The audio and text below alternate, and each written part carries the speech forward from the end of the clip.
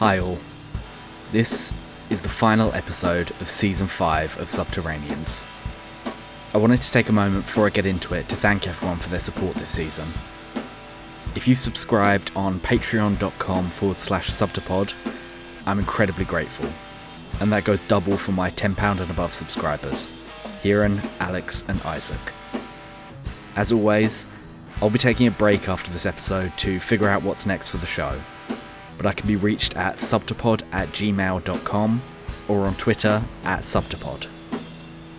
This episode leads directly on from the Season 5 opening episode, The Stick, so I'd really advise you go back and listen to that one first. Okay, on with the show.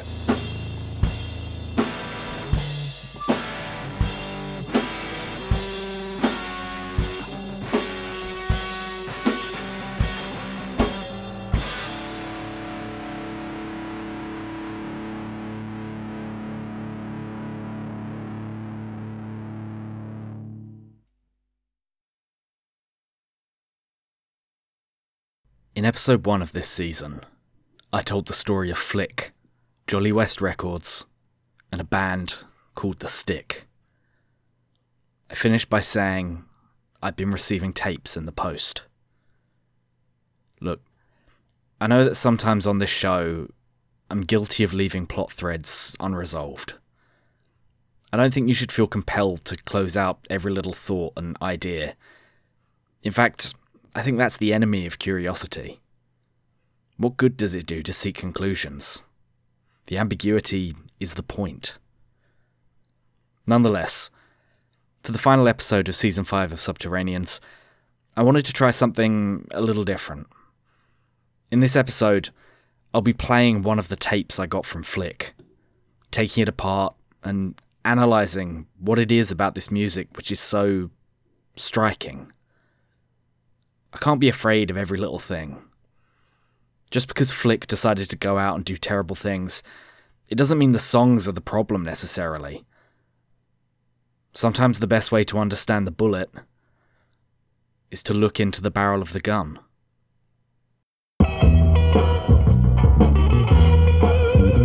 I'm James Thompson. This is Subterraneans.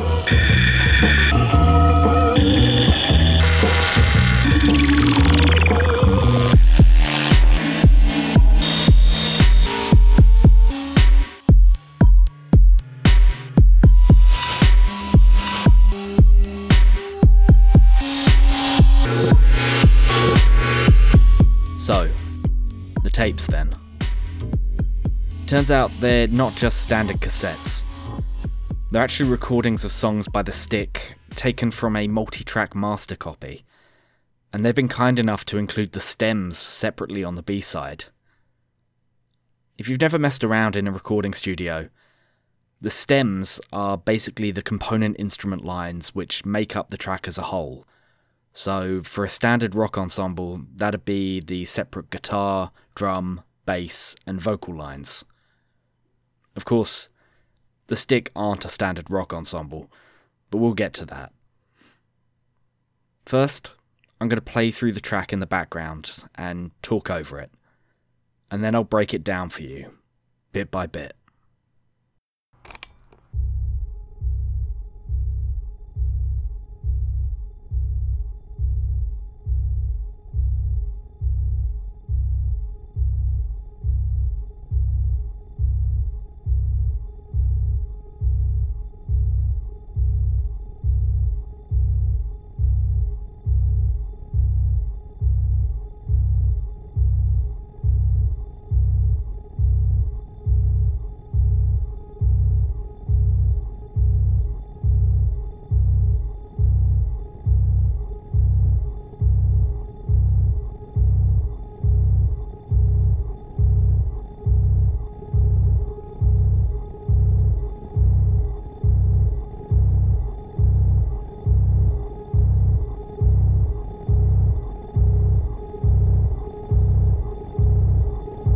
So, as you can hear, this track, labelled Drill on the cassette, is basically a repeating rhythmic pattern, which gradually escalates via a low pass filter over the course of about 4 minutes.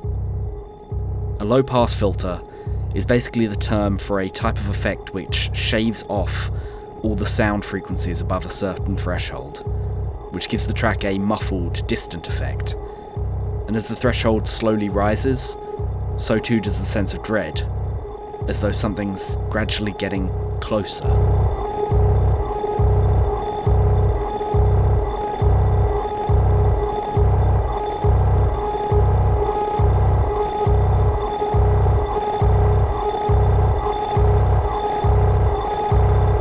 Saying I've been getting these tapes in the post isn't quite accurate. The first two, sure, came with a stamp and my address on them, which was unnerving enough. But the third didn't have a stamp.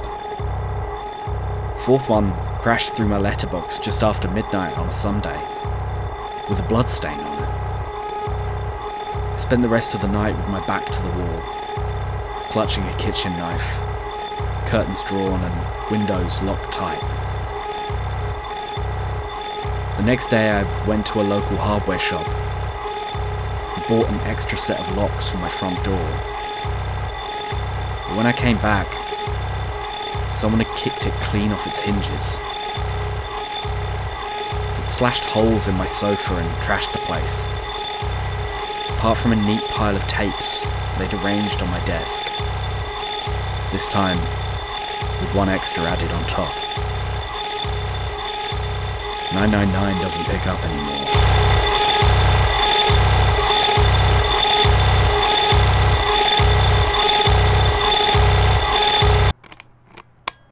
Anyway, you get the message. I know I did. Taking a look at the component stems for Drill, it's really quite a simple track, with only 3 major elements. I'll take them apart for you now. Firstly, the repeated drilling sound, which forms the backbone of the song.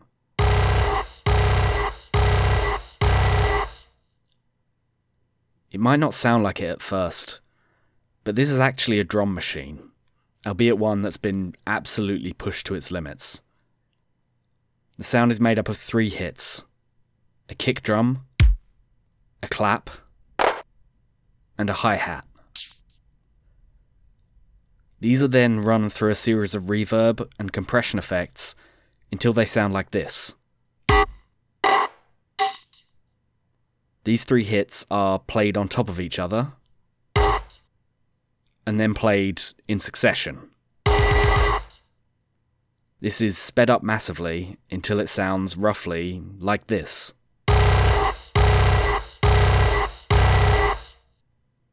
So far, so straightforward. Nothing too weird or occult about that, right? It's not a pleasant sound, but it's not going to induce you to do anything you weren't going to do already. At least, not all by itself. The next element is a synthesizer, running 3 channels through some distortion to make an uncomfortably pitched oscillating drone, which runs throughout the track. This next section might be a little bit tough to listen to, so I've tried to reduce the volume so it won't blow your headphones off when I play it. Isolated from the mix, it sounds like this.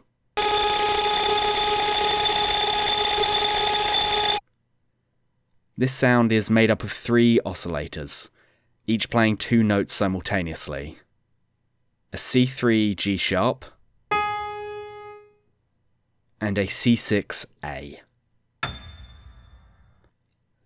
Before we even get started, if you're not musical, those 2 notes are basically a white key and a black key directly next to each other on a keyboard, but one is much higher up the piano than the other. Playing those 2 notes together is immediately discordant and unpleasant to the ear. They fight with each other. I feel much better now that I decided to actually listen to these tapes. I don't know why I was so scared, honestly. What harm can it do to do a little investigating? To look a little closer?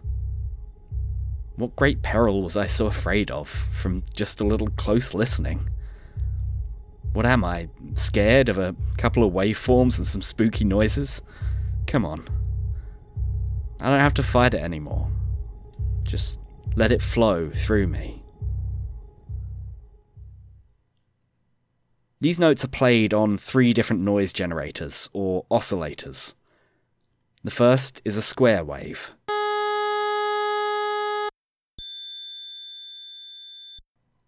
The second is banded noise.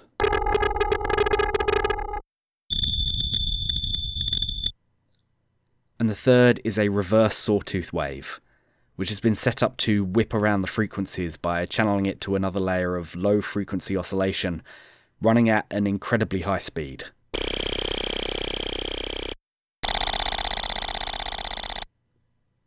Again, lots of synth words there, sorry. The guys in the Stick have been really helpful in showing me how it all works, and honestly, it's super interesting. I barely even mind the smell now. The point is that, mixed together and run through some feedback effects, these individual notes sound incredibly squirrely and discordant, like so.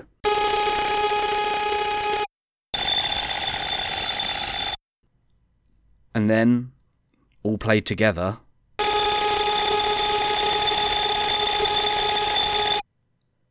the sound is reverberating off itself. It's entirely synthesized, but because of the random interactions between different parts of it, there's something organic and aggressive to it. These first 2 elements are really just a sort of set dressing for the third, most important element, but nonetheless they create this sense of despair and dread which is hard to resist. Honestly, between us, I'm really glad I'm getting to take these tracks apart. Nothing is quite as frightening when you really get in there and start to dissect it. When I first started working on Subterraneans, I used to be afraid of doing that to my own work, of looking too closely, of going back to previous stories to reinvestigate. But since we started hanging out again, Flick has taught me that there's nothing that scary about dissection. If you cut something up enough, the living part of it just leaves, and all that remains is the soft component flesh. It's nothing to be scared of. You'll understand soon, I'm sure.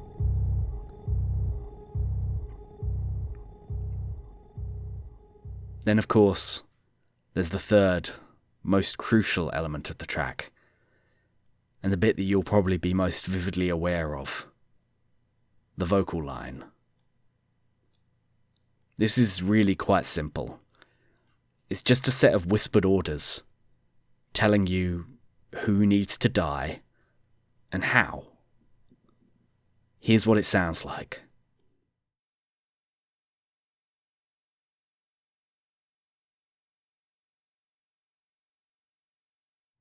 Now, of course, that probably sounds a little ominous when it's isolated.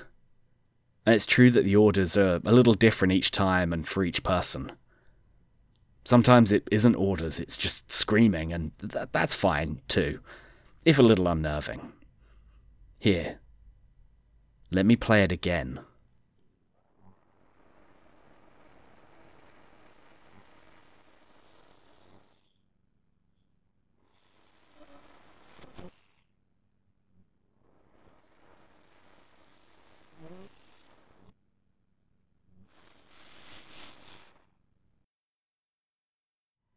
Maybe you can't hear anything.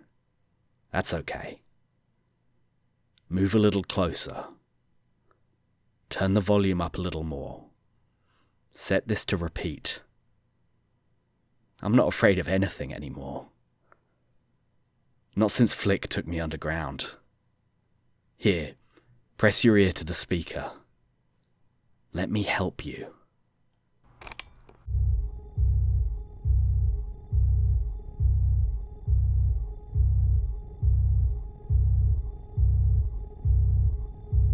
You just have to really concentrate on the sound itself. Imagine you're at the top of a long staircase. Focus on picking out the rhythm.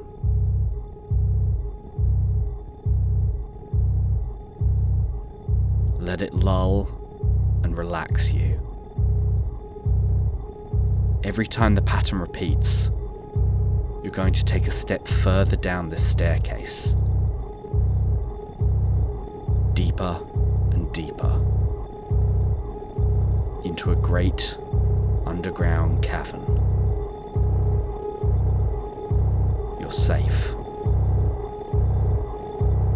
In the middle of the room is a bed. You're walking towards it, one step at a time. You're going to get into the bed and fall into a deep and peaceful sleep. And then you're going to follow your orders.